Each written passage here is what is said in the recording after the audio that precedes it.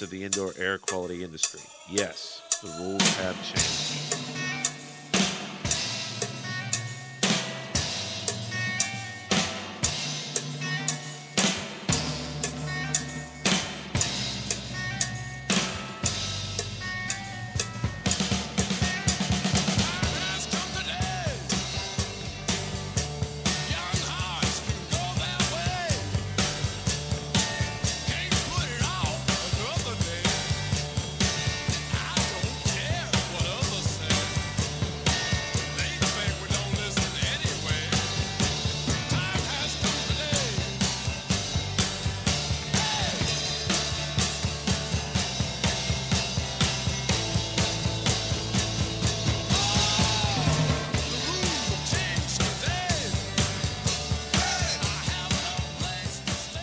Yeah, the rules have changed, and Indoor Air Quality Radio is in command.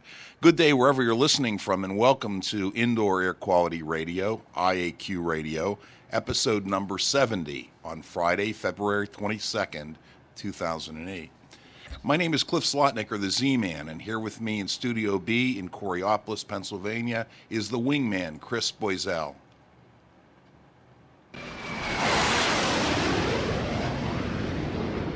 Good afternoon, Cliff. Hey, thanks. My co-host, Radio Joe Hughes, will be participating remotely from beautiful St. Croix, U.S. Virgin Islands. Joe, you there? Good afternoon. Good afternoon, Cliff. Hey, how are you? Our goals at Indoor Air Quality Radio are to be interesting, informative, and entertaining. On IQ Radio, you'll hear the news, the views, and the opinions of the hosts and guests. You can reach me at Cliff Zlotnick at unsmoke.com. You can contact Radio Joe Hughes by emailing to him at joe.hughes@iaqtraining.com. Today's segments include the Microban Trivia Question, an IAQ 101 segment on filtration with IAQ Radio's technical director, Dr. Dieter Weil, an interview with consulting engineer Andy Osk, the IEC Connections What's New segment, and a roundup. We would like to thank today's sponsors, Indoor Environment Connections, the newspaper for the IEQ industry. Subscriptions and advertising information available at ieconnections.com. Dry-Ease Products, providing equipment for drying water-damaged homes and buildings. Dry-Ease is first in drying solutions at dri-eaz.com. John Donne Products, where restoration and abatement contractors shop at jondon.com. The Restoration Forum at therestorationforum.com. And Microban Systems, the microbial management company at microbansystems.com. In order to contact the show live or by phone or text message, simply go to the www.talkshoe.com website and follow directions to obtain a PIN number. Our show ID number is 1547. We appreciate your suggestions. We'll try to answer your questions and even take requests if you email us at info@iaqtraining.com. Last but not least, please visit the IAQ Training Institute website for the most current dates for the training you trust at iaqtraining.com.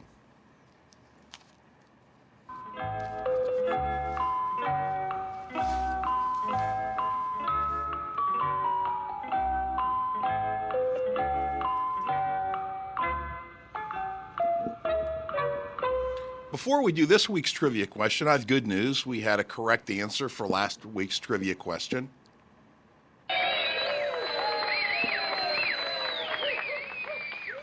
The question was, who said people will eventually realize that the correct approach is to use the lowest technology that will do the mission, not the highest? The correct answer was Bert Rutan, aeronautical engineer, and Dan Reed was the person who responded first and gave us the correct answer. Okay, Chris, the envelope, please.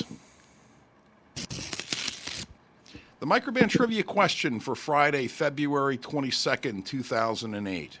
In 1999, the Canada Mortgage and Housing Corporation conducted research on residential furnace filter efficiency. One type of filter they studied produced ozone as a byproduct of its operation. Name the type of filter which produced ozone. Okay, I guess get music for a guest.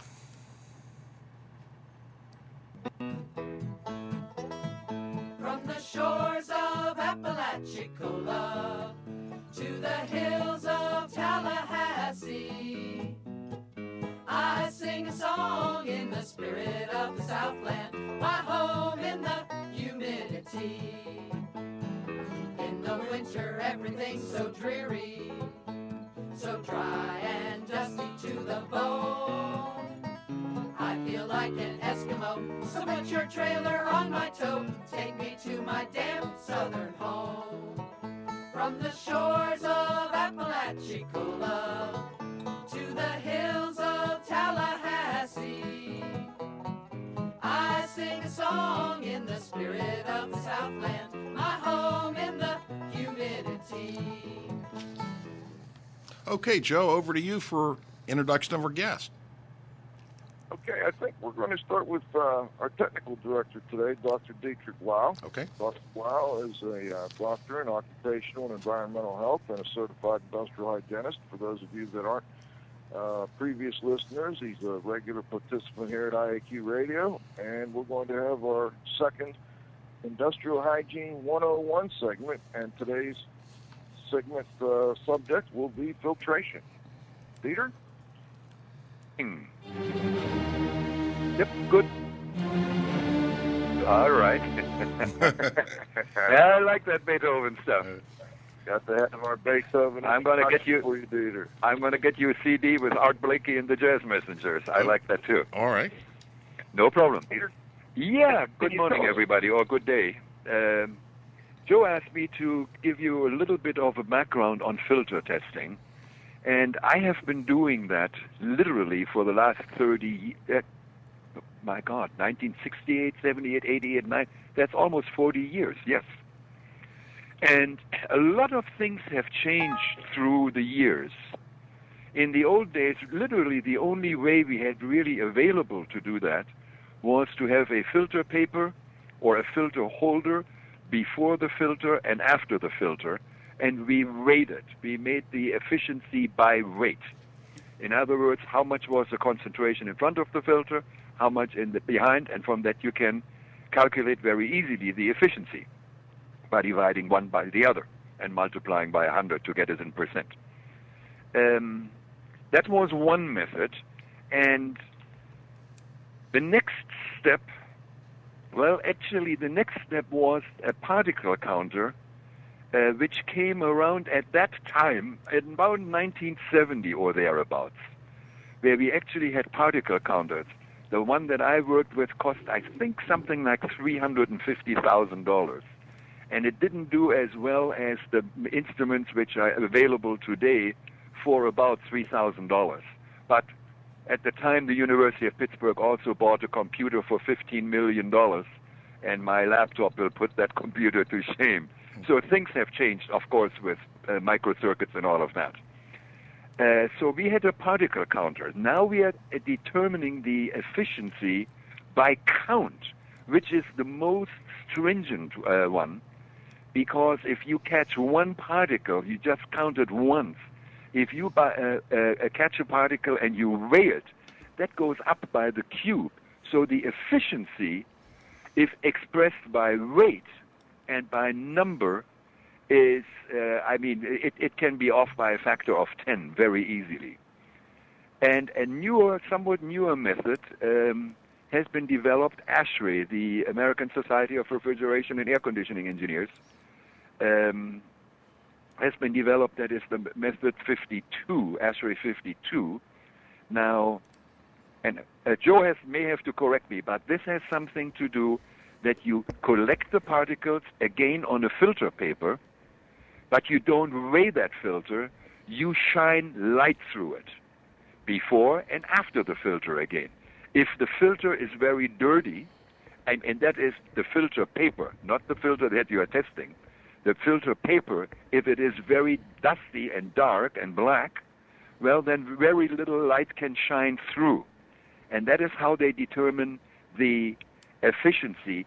Actually, you can almost say it's by area, because the light beam is attenuated by the dirty particles, and the light beam sees the outline of the particles, so to speak, what we call the projected area diameter. So we have it by weight, by area, and by number. By number is the most stringent way of testing it. And that is how HEPA filters, the high-efficiency paper air filters, are tested. That if you want to call yourself a true HEPA filter, it has to be done by particle count. Now, the most important thing in the whole testing is your test aerosol. And just to make it very clear, if I were to test a filter with very, very large particles, the size of a hair or so, well, just about every filter that we would be testing would be 100% efficient. So we have to have a more stringent aerosol in front of the filter that we are trying to get rid of. And of course, if we look at filter, why do we do filtration? Well, there are several reasons for it. The one that comes to mind first is that we want to protect our lungs. We want to have a filter that filters out those particles which can be inhaled and deposited in the lung. That would be ideal. Now, those are pretty efficient filters. Those are something like HEPA filters because we are talking about particles less than 10 micrometers in diameter. As a reference, a human hair is about 100 micrometers in diameter. So it's 10 times smaller than a human hair. Now that is microscopic. But those are the particles which hurt us. We are inhaling them. They are deposited in the lung, and depending on whether they are active or just an inert particle, they can do the damage. Of hygienic interest are those particles 10 micrometers or less. Now, going one step further, we have all filters in our houses, in our air conditioning and heating systems. There are filters in there. Now, these filters, people think that if they are replacing them, that they are filtering out these small particles, 10 micrometers or less. Well, they really don't. Why do we have then that filter in there? In our heating systems and air conditioning systems, they are basically there to protect the equipment, not our lung, not our lung. So that is an interesting point. And we know that from the new testing methods that these little particles are going through. We want to remove the larger particles because they would clog up our A coils. That is where the air conditioning takes place, where the cooling takes place. So of utmost importance is that aerosol up front. And the way ASHRAE does it, I don't like it. They make a mixture of carbon black, some sand from the desert of Arizona, and some fibers they get from a cotton mill in either South or North Carolina. To me, this is not well enough defined. Is everybody who is using that aerosol, are they always having the same? If we want to compare apples and apples and oranges, we all should have the same test aerosol in front of the filter which we are trying to test. And again, it is quite clear. If I wanted to cheat, what can I do? I can play with that aerosol in the front of the filter. I'll use a larger one. Of course, larger particles are easier filtered out, and then I have a higher efficiency. Well, that is cheating, particularly if they don't tell you what the particle size distribution was in front of the filter. On the other hand, if I were to give you all the details of the particle size distribution in front of the filter that I'm testing, now we are talking about a log normal distribution, and we need log probability paper to test that. Who the heck would even understand that? So on one hand, not a lot of people are familiar with this and how to do that. So some of the tests which were out there, and even the older tests, they give us a number, but they don't really tell us what was in front of the filter. And that, I hope everybody understands it. If I cheat and I use a larger particle, my efficiency goes up. If I want to shoot myself in the foot, I only use very small particles, like 1 micron or something like that. Then most of that goes through most of the filters that we are knowing, excluding, let's say, the HEPA filters, the high-efficiency particulate air filters. So those are the tricks of the trade. It is not an easy endeavor. Even weighing the filter papers with which I catch the aerosol, even that sometimes is difficult. It's more difficult than people think. So those are the problems that we are running into when we are testing filters. There are a lot of things over in there. You just can't take a technician and say, here, run that test and tell me what it is in half an hour. It can't be done. It is a lengthy procedure which should be done by somebody who understands filtration mechanisms and it understands the parameters which we are using to test those filters. Whoa, can I breathe now? Okay, Peter. Well, thank you. I think Andy may have some comments to bring up as we get into his interview on filtration, because that will be fine. Seems as though filtration is becoming more than more than just protecting the equipment now, and it has been for some time. And so we'll see what his comments are on the new ASHRAE standard. I'm sure he's very familiar with it. Okay. All right, hang on. Music again. I love the sound of air conditioners humming there outside my window as I dream of the electric bills I pay. And I love it when my glasses fog up as I step out of the Walmart. Get into my car and drive away.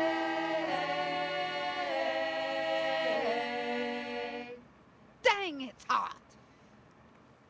Andrew Osk, professional engineer, is a consulting engineer located in Cape Coral, Florida. He specializes in the diagnostic, remediation, and retrofitting of existing HVAC systems for the purpose of improving performance, energy utilization, and indoor air quality. This work now includes evaluating building enclosure performance. His practice includes the preparation of mechanical, electrical, and plumbing design documents. He was educated at Iowa State, where he received a Bachelor of Science degree in Engineering Operations, and he also received a Juris Doctor from the Akron University of Law. He holds licenses in several states. He's a licensed attorney. He's a licensed mechanical contractor. He's currently on the board of directors for the Indoor Air Quality Association, and he's a life member of the American Society of Heating, Refrigeration, and Air Conditioning Engineers, ASHRAE. Mr. Ask has been consulting for the past 23 years and was in contracting for the previous 20, giving him 43 years of experience. And this enables him to temper the theoretical engineering and practical applications of what he runs into. The past 15 years, he's been devoted to solving humidity problems throughout the application of building science and replacing HVAC components in Southwest Florida buildings.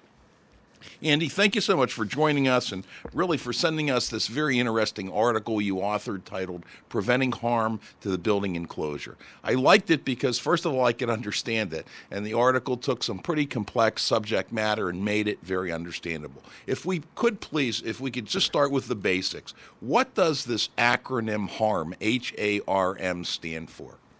Good afternoon. Thank you. And thank you for having me.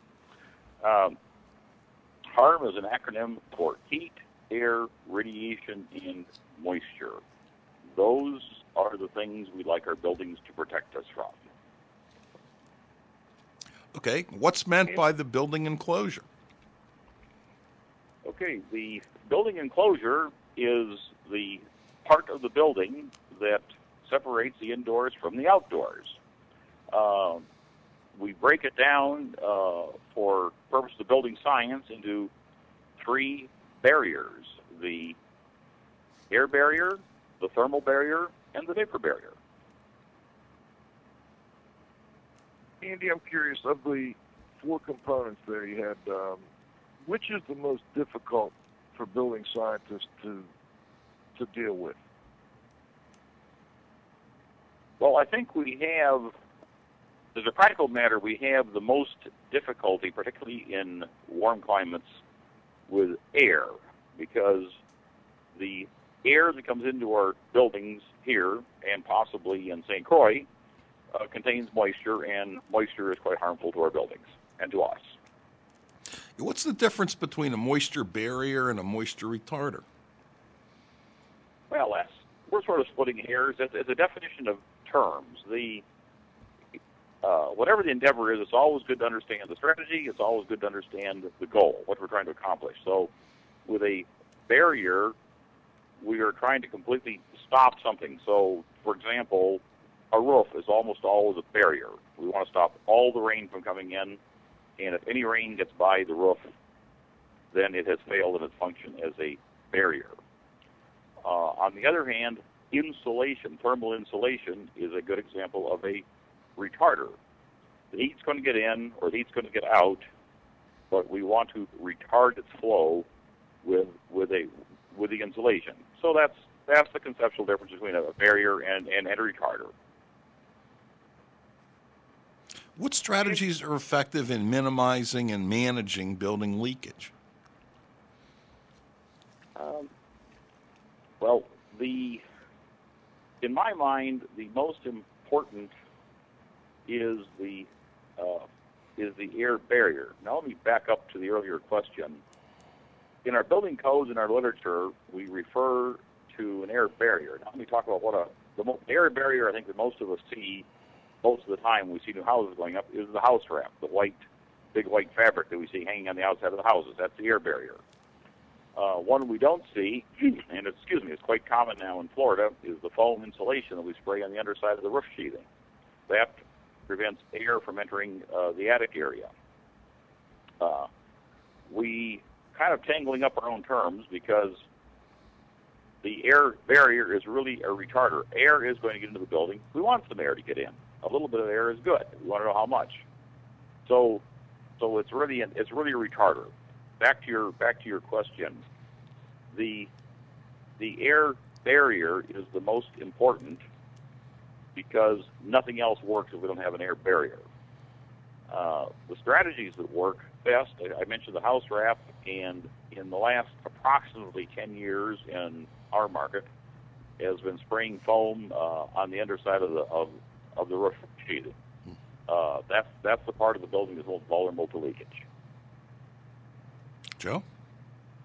Andy, I have a question that relates to that when you spray the foam underneath the roof. And I want to know if I'm accurate in saying that when you do that, you move the enclosure or the envelope up as opposed to when we put insulation on top of ceilings. You're putting insulation right below the roofing, the roof deck. That is absolutely correct, Joe, and that's a good question. And that totally changes our conception or our building then, because yes, the entire building up to and including the roof plane now is part of the building enclosure. Okay, I'm getting a little ahead of myself here and getting a little more advanced, but I'm in St. Croix and I happened to look at some homes yesterday. I understand. Andy, how do solid objects within a building gain or lose temperature? Well, we generally think of three mechanisms: conduction, convection, and radiation. And Cliff, could I just give you some simple examples of the three? Please do. Okay. I think the simplest example of conduction is a spoon in a pot of boiling water. We grab the soup spoon or the ladle, and it's hot. Well, it got hot by conduction, and then it in turn transmitted by being in contact with the water, and then conducted heat to our hand, and we get burnt. That's conduction. Convection is when warm air or water that's heated at the bottom rises, and then colder air or water falls to take its place. Again, a boiling pot of water comes to mind. That's fairly visual. The radiation sometimes is a little harder to understand. It's literally invisible, and we radiate heat to and from solid objects independent of the air around us. The classic example is why we get hot when we face the potbelly stove and we get cold on the side that's away from the stove. Another example we may not think quite so much about is some of you will notice dew on the grass or dew on your roof in the morning, but it hasn't fallen below the dew point at night. That's because the roof of the house, or the windshield of the car, as it were, is losing heat to the dark sky by radiation. So those are the three mechanisms: conduction, convection, and radiation. Thanks. What's the greenhouse effect? When solid objects re-radiate heat, if I'm in a greenhouse, and most of us don't go into greenhouses very often, but we might be in a car, and it may only be 70 degrees outside, but the sun comes through the windows of the car and heats our bodies. Then our bodies become warm. We, in turn, re-radiate that heat, and we'd like to radiate it back out of the car. But it doesn't, because we've increased the wavelength of the radiation, and it no longer will penetrate the window. And that's why the car gets hotter than outside. That's why our atmosphere is getting warm, because the long-wave radiation can't escape through it. So, Andy, let me ask, I'm curious, none of that long-wave radiation will go back out through this. I've got a sunroom, for instance. That's all of that radiation that's been absorbed is going to stay in that sunroom. It's not going to go back out. I don't know the fact, Joe. You're slightly over my head. Generally speaking, no, it won't. It's trapped. Okay. I assume that also has. When we get a chance, we'll ask Dr. Dieter. See, we fortunately we have a real scientist here today, along with me. What is it? What is interstitial condensation, and what are the common causes of it, Andy? All right, interstitial. That's one of those 6-bit terms we love to throw around. Interstitial, I think, means something like between layers. I'm not sure why we don't just say between layers. I guess then you wouldn't have to pay me to tell you what it means. Right. The buildings and homes are made up of several layers of building materials. Going from inside to outside, in your home in Pittsburgh, you might have sheetrock on studs, and then between the studs is fiberglass insulation. Then on the outside of the studs will be plywood or OSB sheeting, and on top of that might be wood or aluminum siding. All these are layers. Our concern is that if one of these layers is hidden in the wall does not allow moisture to pass, and we call it permeability. The more permeable a material is, the better it breathes, the better it allows moisture to pass. If the material is not permeable, then the moisture gets stopped dead in its tracks and it turns to water, and that causes mold and rot. That's the concern with interstitial condensation.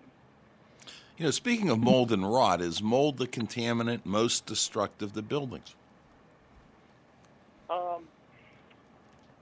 I would say no. If I got to come down on one side or the other of that question. 2 reasons is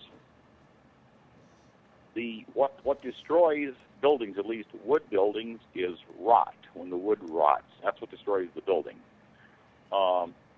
Mold and rot in wood are both fungi, but they're a different process. Rot is a much slower, more chronic problem than mold. So I'm more concerned about rot than I am in mold. That's a long-range problem. Let me now give you a more controversial answer. Is, in my opinion, water is the most serious contaminant in our buildings, because none of these other things can happen without water. We can't have mold. We can't have rot. We can't have interstitial condensation. I say controversial because when scientists get together and split hairs, as we're wont to do, they would say that water is not a contaminant. It's simply a transport mechanism. I disagree. I think water is our most serious contaminant. Andy, although, air conditioning improves occupant comfort, what are some of the undesirable side effects of installing air conditioning, especially in these hot, humid climates like I'm in right now? Okay, air conditioning creates a vapor drive. It's not quite so easy to picture, but vapor acts a little bit like air. They're both gases, and gases move from areas of high pressure to low pressure. Until we air condition, the vapor pressure inside and outside is about the same, and there's no drive, there's no head to cause moisture to move through the wall one way or the other. As soon as we air condition, we reduce the vapor pressure inside the house, and now the vapor outside is trying to get in. It comes through the house, and it wants to condense. Further, because we are air conditioning, we're making everything colder, both in the house and in the wall, the surface is close to the living area. Here's a surprise. Heat dries. That's the only way I know to dry anything is with heat. Once we're air conditioning, we're taking away heat, we're taking away our source of drying, and things tend to stay wetter, after which they're more likely to mold and rot. So that's the undesirable side effect of air conditioning. How is internal building pressurization measured, and how can building pressurization be changed or even reversed? Okay, let me back up a bit, Cliff. Why we're even concerned is, let's start out with the idea that we want our walls, and I say walls, I'm talking about the whole building enclosure. I'm just talking about a wall as a representative component of that enclosure. We want it to be airtight. We don't want air to move through it. However, we know that there's going to be failures in our air, let's call it the air retarder now. It's going to allow some air through. And if it does, we don't want the moisture in that air to condense. Okay, a way to discourage condensation is to pressurize the cool, dry side of the wall, so that if air were to go through, it would warm and move away from the dew point and not get closer to it. So in the south, then, we like our buildings to be positive pressure. In the north, we like them to be negative, because in the north, the cool, dry side is typically outside, not inside. Cliff, I almost forgot the question. You wanted to ask how we measure it, correct? Correct. I wanted to know how we measured it, and then how we can affect it, change it, or reverse it. Okay. Well, let's not waste too much time on how we measure it. When we talk about pressurizing buildings, it's a very, very small pressure. We measure in Pascal.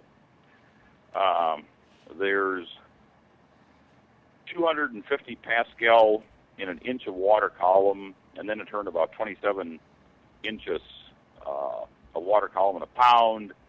To use some round numbers, the atmospheric pressure, the pressure of the air around us, is about 100,000 Pascal. Again, Dr. Dieter will correct me on that, what the actual number is, but that's what we call a Joe math number. It's a round number. Okay, so if the atmosphere has a pressure of around 100,000 Pascal, we're trying to maintain a pressure of 2.5 to 3 Pascal in the house. Very, very small pressure. One of the ways we do this is with our ventilation system. Of course, let me catch a breath here. What can I tell you about ventilation? Whatever you want. Okay. Yeah.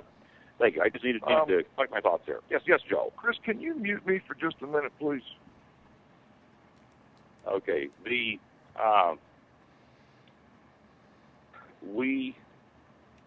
depend upon then our building ventilation system to, in the south, to introduce more air than we're exhausting, so the inside of the building will become positive.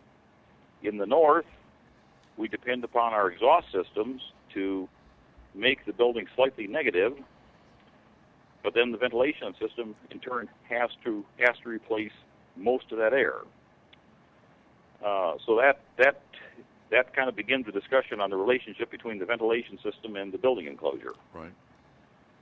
Okay. Are the fields of building science and heating, ventilation, and air conditioning engineering interrelated, and if so, how? Well, yes, and that's where I came into this particular movie, if I can tell a short story. I was in Florida about 5 years in the early 90s, and working with the suppliers and contractors. Of course, the first thing I did was tell everybody how we'd done it up north. and then I found out that the South was different. At least I was specifying and getting people to install ever bigger and ever more expensive and ever more complicated cooling and dehumidification systems to no avail. As about that time, about the mid-'90s or late '90s, I thought, I think maybe I'm hitting my head against the wall here. In fact, the wall turned out to be the problem. We better see what the building looks like. So it turns out our buildings to the air conditioning system looked more like carports. They leaked. So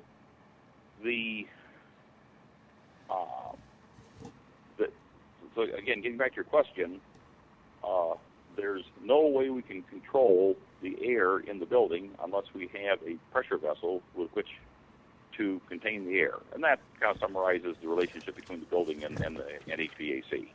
Okay, good. I think what we're going to do now is we're probably halfway through the show, and we're going to get ready for our What's New segment, and we may have some music for Glenn here.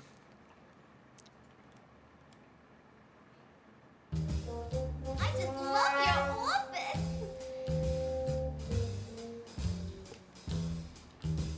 A newspaper man has to have a good story. Writing just news is so factually boring. I get assignments that any could do. I am the scapegoat for all of the group. I'm mostly a figure they laugh at, but then I'll be a leader of men. Now for Leader of Men, Glenn Fellman. Hello, how are you, gentlemen? We're doing great. How are you? I'm doing really great. Good show today. Nice to talk to you and to hear from Andy Osk down in Florida. Today we've got two items coming out of the national headlines in the news, and then we've got to talk to you about what's coming up in the next issue of Indoor Environment Connections, which would be our March issue. Coming out of the national headlines, guess what FEMA did a week ago on February 15th? Have something to do with trailers? Yes, they finally announced that they're going to pull everybody out of those toxic trailers in the Katrina regions and Rita regions where people are still living in trailers with excessively high amounts of formaldehyde.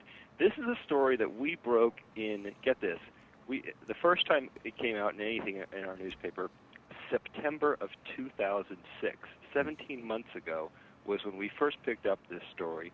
We broke it really big in March 2007, and here we are a year later. Finally, those poor people are out of their homes. I've just got my fingers crossed that the people whose homes were destroyed in the tornadoes 2 weeks ago down in the south aren't going to be put into similar situations, because I know that FEMA's bringing in portable housing for those folks. So that's something we'll keep our eye on. The other item that's right out of the national news headlines, I believe it was yesterday or the day before, was that a fire that had been caused, or fire in Boston last August that killed 2 firefighters. It was in a restaurant. It's been determined that the cause of the fire was buildup of grease that escaped from the kitchen's exhaust ventilation system. And so often when we think about indoor air quality and building systems, we fail to recognize that the kitchen exhaust system has huge health and safety implications. And here's one where, in fact, 2 lives were lost because of poor system maintenance. Just something to think about.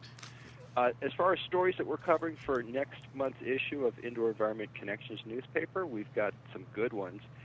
We've got an interview with Richard Fedrizzi. He's the president of the U.S. Green Building Council. And if you've been following things in building sciences, you know that the Green Building Council is leading the way. He's going to tell us what they've got coming next. We also have a story on metals in schools. There's been quite a few incidents in the last couple of months, mercury, lead, other types of dangerous heavy metals being found in schools. And so we've got a report on that. And we also have something, I think, which is pretty interesting, which is, you see these shows, the Extreme Home Makeover, that's very, very popular now on television. Well, when they build a home in 4 or 5 days, which is what they do, how do they dry out the building materials? It's a good question. Well, it turns out that there's some people from the indoor air quality industry who are helping with that. In fact, one of the contributors to our paper, and actually an advertiser as well, their equipment and their methods are used to help dry out these homes and materials in their homes in a super fast way. So we're going to have an article talking about how the IAQ industry is actually involved with the Extreme Home Makeover show. That and a bunch of other stuff will make for a great issue of the March newspaper. It'll be hitting the streets about the first week of March. Well, also congratulations on your 100th issue. It's really good. I was actually reading it yesterday and enjoyed it quite much, particularly the article on fragrances. Let's see if we've got Radio Joe back. Joe, are you there? I am back, Cliff. Thank Okay, you. no problem. Thank you, Glenn. My pleasure. Okay. Have you been listening so you know where we're at in the show? Yes, sir. Okay, good. Well, you got a question for Andy, more advanced I ones? think it's time to bring Andy back. Yes, Andy, you were talking about building pressurization and how building pressurization can be measured. I guess maybe I was under a misconception. Maybe you can help me. Do most all building scientists now, people who, with your level of understanding of the issue, agree that buildings in the type of climate you're in should be positively pressurized, and in colder climates should be slightly negative? I always thought maybe the rule of thumb was slightly negative everywhere was better than positive or negative in certain areas. Can you comment on that? Sure, and I'll be like a politician. I'll use that as a lead in something else I want to say that will actually address your question, Joe. How's that? Great. One thing that we've been saying a little too loud and a little too long is that buildings need to be pressurized, whether they're positive or negative. Okay, we've made way too big a deal out of that. Homes in particular are very difficult to pressurize. This little tiny pressure I'm talking about, 2 or 3 Pascal, is a much smaller and a much smaller pressure than we ever hope to achieve with our ventilation systems, particularly when we're dealing with the wind. The wind out trumps us 100 or 1,000 to 1. So our emphasis should be in the south, not negative, and if we can, let's try to get it positive. In the north, not positive. So that the buildings don't necessarily need to be under pressure. But I do want to emphasize, Joe, is that if air does indeed escape through the wall, then we want it to be coming from the cool and drier side. Okay. And I guess I do disagree with you. Yes, I do want the buildings in the south to be positive. You want the buildings in the south to be positive, and if the buildings in the north are slightly positive, it doesn't sound like it would be a really bad thing. But well, let me make a statement there. Make an observation that I think we people who work with it, we've just gotten entirely too narrow in our focus. Let's get our eye back on the ball. Let's work harder to construct our buildings out of materials and in ways that's less vulnerable to moisture and that are capable of drying themselves. Then we don't have to worry too much about being slightly positive or slightly negative. A concrete block building here in the south, for example, the concrete block and stucco doesn't care too much whether it gets moisture. You've described air conditioning as strong medicine. What do you mean by that? Well, I touched on it a little bit earlier, is the medicine part is that it makes us feel better. In other words, most North Americans now, at least those of us south of the 49th parallel, want air conditioning. I think somebody told us if you include our offices and homes along with our offices and cars along with our homes, we're inside like 90% of the time. So we like air conditioning. That's the medicine. The side effect that I alluded to earlier is that I've made this statement. Air conditioning is about the dumbest thing you can do to a building. I mean, that's putting your building on steroids because we make it cooler and damper, and it's more likely to rot. That's the side effect of the air conditioning. That's an interesting thing for an air conditioning engineer or a professional engineer that specializes in air conditioning to say, Andy. But I appreciate your honesty, and it looks like. Well, Joe, talk to the people there in St. Croix that have been there a long time. Talk to anybody that grew up in Florida. They'll tell you they never had to worry about mold or moisture until we air conditioned. I mean, so maybe there's a connection there. All right, absolutely. I agree. The other problem we find is when you try to retrofit buildings that were built and designed not necessarily to incorporate air conditioning, and then you try to add air conditioning. What are some of the common mistakes made there, Andy? Again, Joe, you say when we retrofit a building to be air conditioned? Yes. Well, with our old buildings that weren't built for air conditioning, were built to be ventilated. They're loose, and we wanted them to be loose, so the air flowed through on them, and they breathe. Now, if we try to air condition a building like that, now we create this vapor drive, and we suck moisture through the walls, and it begins to condense.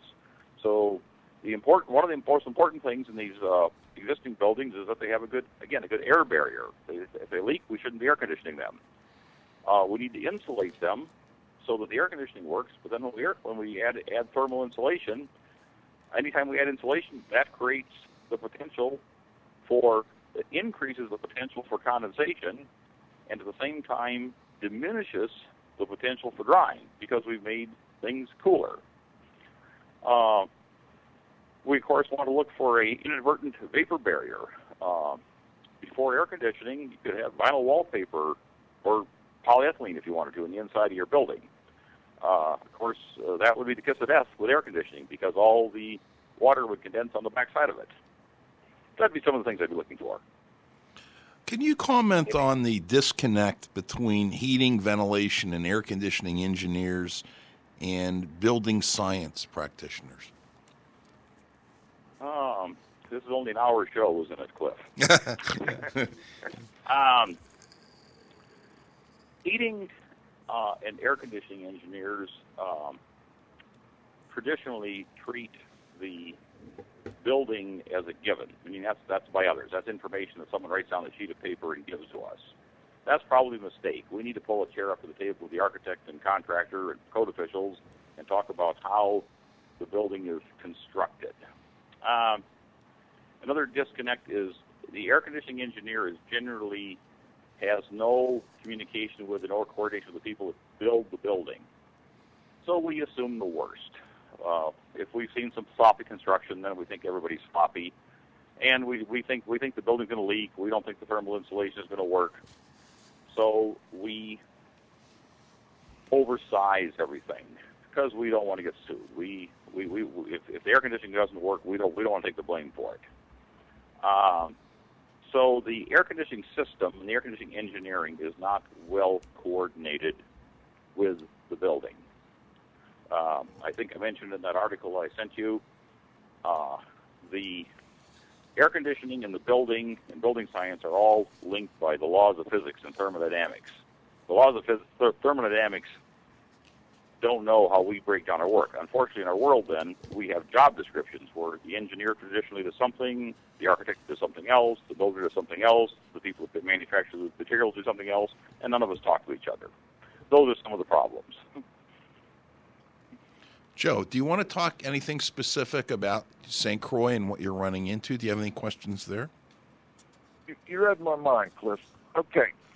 Andy, I'm looking at some housing, and I don't think this is just St. Croix, but also any hot, humid climate, where in this particular case we've got concrete walls, and then we've got plywood for the ceiling, and we've got plywood for the roof deck, and an HVAC system. The air conditioner's in a closet, but the ductwork runs up through an attic. And obviously, there were well, I shouldn't say obviously, but there initially were problems with sweating on this. Actually, they were using metal ductwork, so they started by, insulating that ductwork and then insulating it more. And eventually they went to a specific type of insulation that seemed to help, but it got to the point where they ended up moving that enclosure barrier up to the bottom of the roof deck and used a closed cell foam. Now, after you put that closed cell foam in there, can you cut back on the amount of insulation on the ductwork in the attic now, or do you still need to maintain that heavy amount of insulation on there? Joe, in my opinion, yes, you can cut back on the insulation.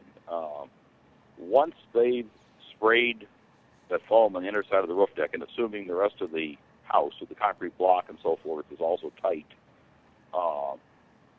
you could have no insulation. They could go back to their bare metal duct and it would work just fine. And if we have some heat gain to the duct, that's not a problem because it's heat gain from the house. Everything's inside now. We're just doing the cooling a little sooner when the bare ductwork gains heat by conduction. So yes, by all means, they could reduce the insulation in the duct. I just wanted to note also that they did spray over what were originally designed to be soffit vents, and I'm assuming that was the correct thing to do. Absolutely. The idea of venting a soffit is a northern idea. We should have left that up in the Great Lakes area because in the north, the moisture is inside trying to get out. If you allow it to get in your attic but don't vent it, it'll rot the roof boards. Down here, the moisture is on the outside trying to get in, and we want to seal up the soffits. By all means, seal the soffits. What I found was even more interesting is that they are now, it appears they'll be able to go from a 3-ton to a 2.5-ton and possibly down to a 2-ton air conditioning unit just because of changing the way they designed the building enclosure. And on top of that, they will, now have a home that doesn't sweat and have mold in it. That's wonderful. Could you have them notify the engineers in Florida? Because the engineers in Florida don't talk to the people who seal up the houses, and they're still sizing air conditioners as though the houses were the way before they put the foam on the attic. That's wonderful to hear that they're able to reduce the size of the air conditioners. It took a while to figure this all out, Andy, and there was a lot of trial and error, but I think they're on the right track, and I just wanted to ask if you could confirm that. Absolutely. And I say I wish they would let us know here in Florida, because the engineers in Florida haven't got the word yet.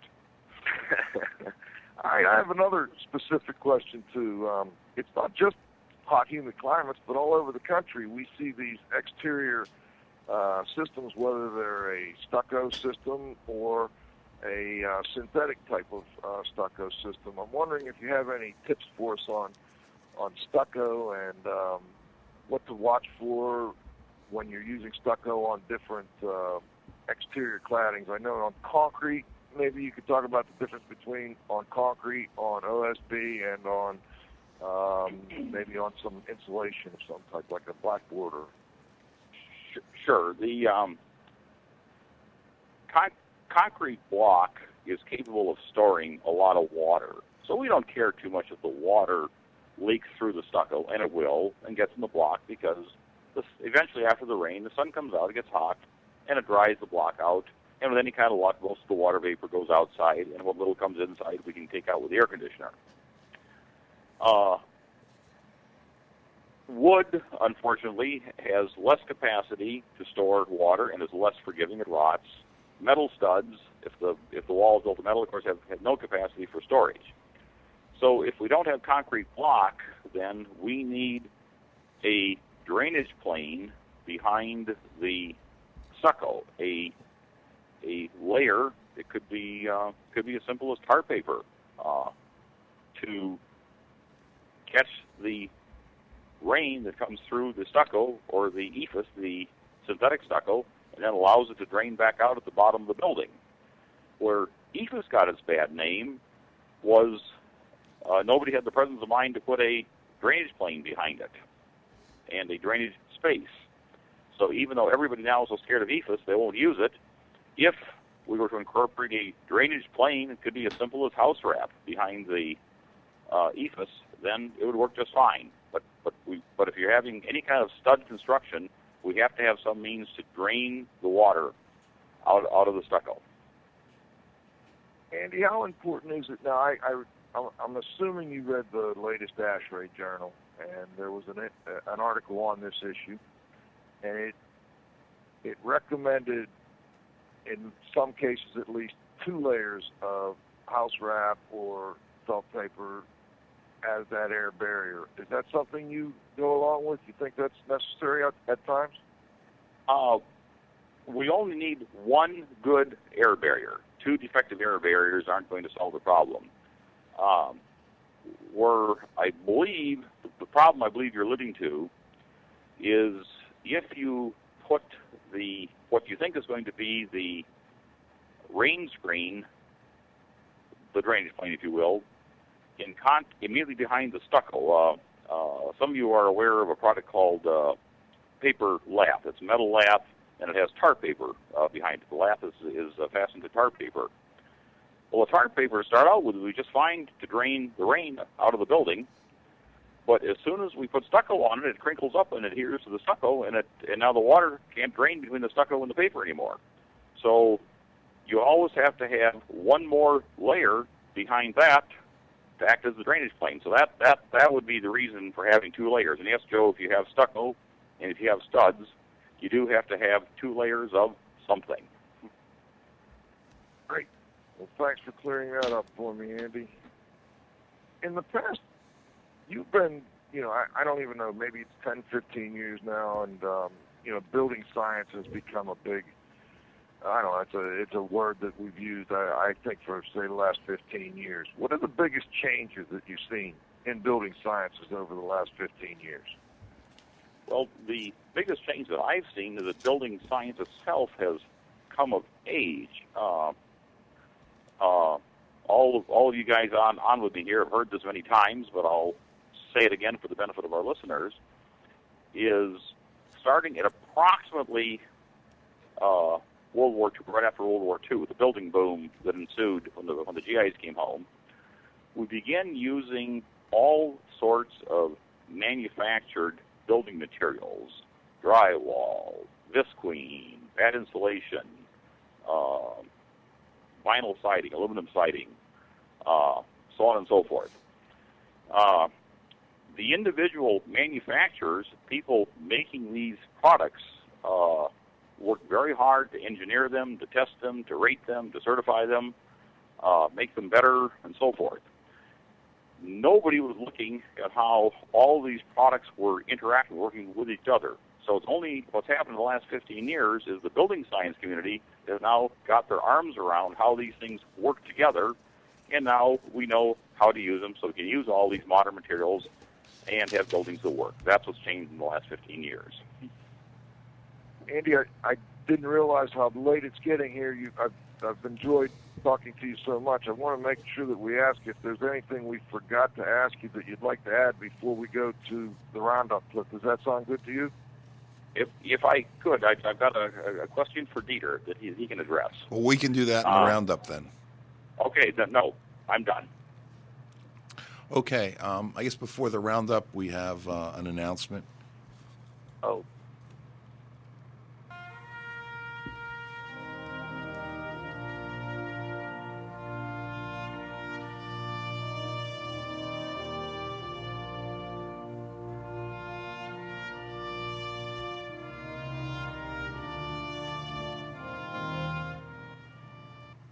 I'm sad to report that earlier this morning I received an email from Kelly Cressy at WaterOut, and the email notified me that a guest that we had on episode 40, William Yob, actually passed away on Sunday.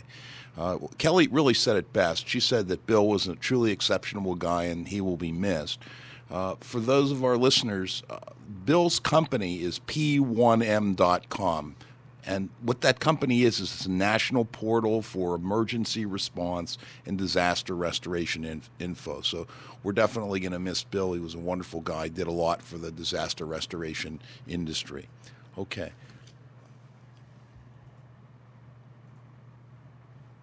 Hit 'em up, hit 'em up, raw high. Cut 'em out, ride 'em in, cut 'em out, ride 'em in, raw high.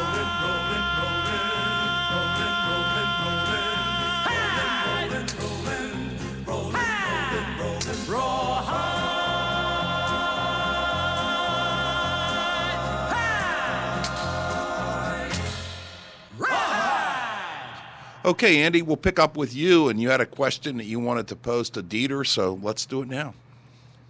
Okay, this is sort of hard to do without a visual, but Dieter, what I'm referring to is a practice I've seen here becoming more dominant in Florida is people are installing filters that match the size of our air handlers. You're familiar with little air handlers we have with the coil that's folded in a V or an A, so it can go between the trusses we can get in our attics? Sure, yeah.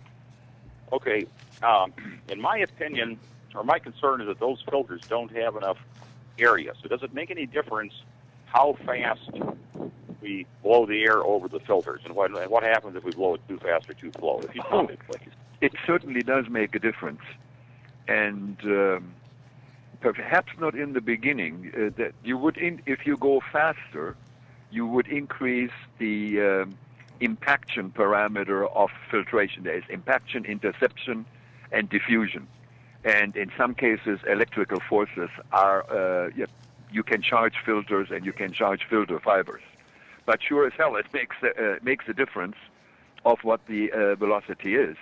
And I think it may also screw up the whole heat balance if not enough air goes over, let's say, an A-coil. I think you are asking for problems.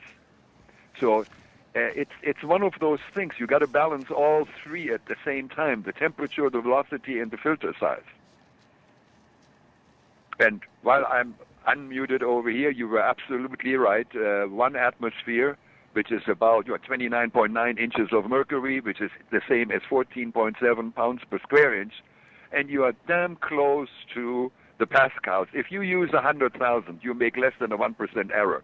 The true value is 101,352.9. I love that decimal place there at the end. That's really important.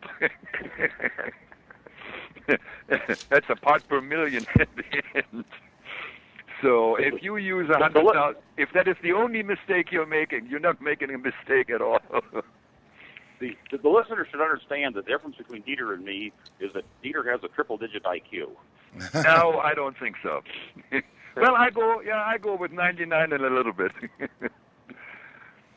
Okay. We can go to Glenn now for, I think he has an update for us as well. Hey, Cliff, you can hear me? Yes. I'm live. Good. You know, I forgot a pretty juicy item earlier. I just want to make sure I threw it out there. The executives, Sharper Image, got on their solar-paneled Razor scooters, and they headed over to the U.S. Bankruptcy Court in Wilmington, Delaware this week, and they filed for Chapter 11 bankruptcy protection. Yep. They are in a big crisis. They are going to shutter 90 of their 184 stores, sell out all their unprofitable inventory, and try to conserve cash and prevent themselves from going completely under. A lot of this, most of this, is coming out of the fact that their sales have cratered in the past 4 years after their core product line, their top-selling product, the Ionic Breeze air purifier, was vilified by Consumer Reports. That resulted in a bunch of lawsuits from users of the product, and it really took the company down. Joe, anything you'd like to add? I would just like to quickly ask Andy. Andy, I know it's another subject for another show, but any quick, advice for the rapidly growing green building movement? Yes.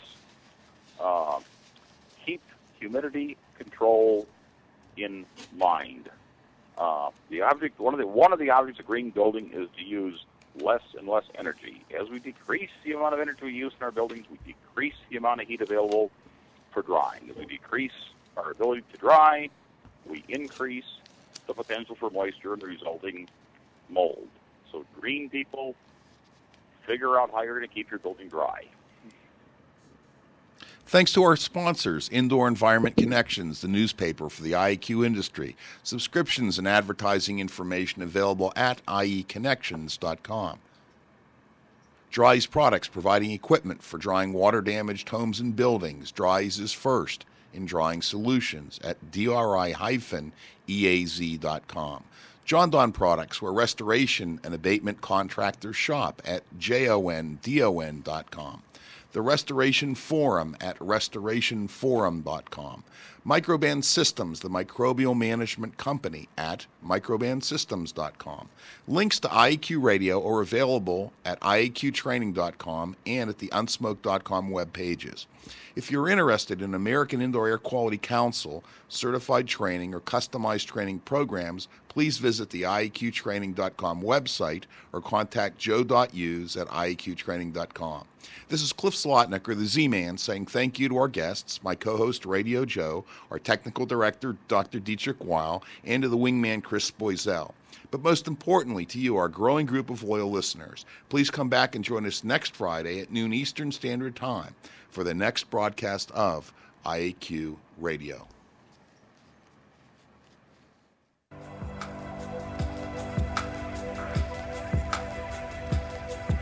This has been another IAQ Radio production.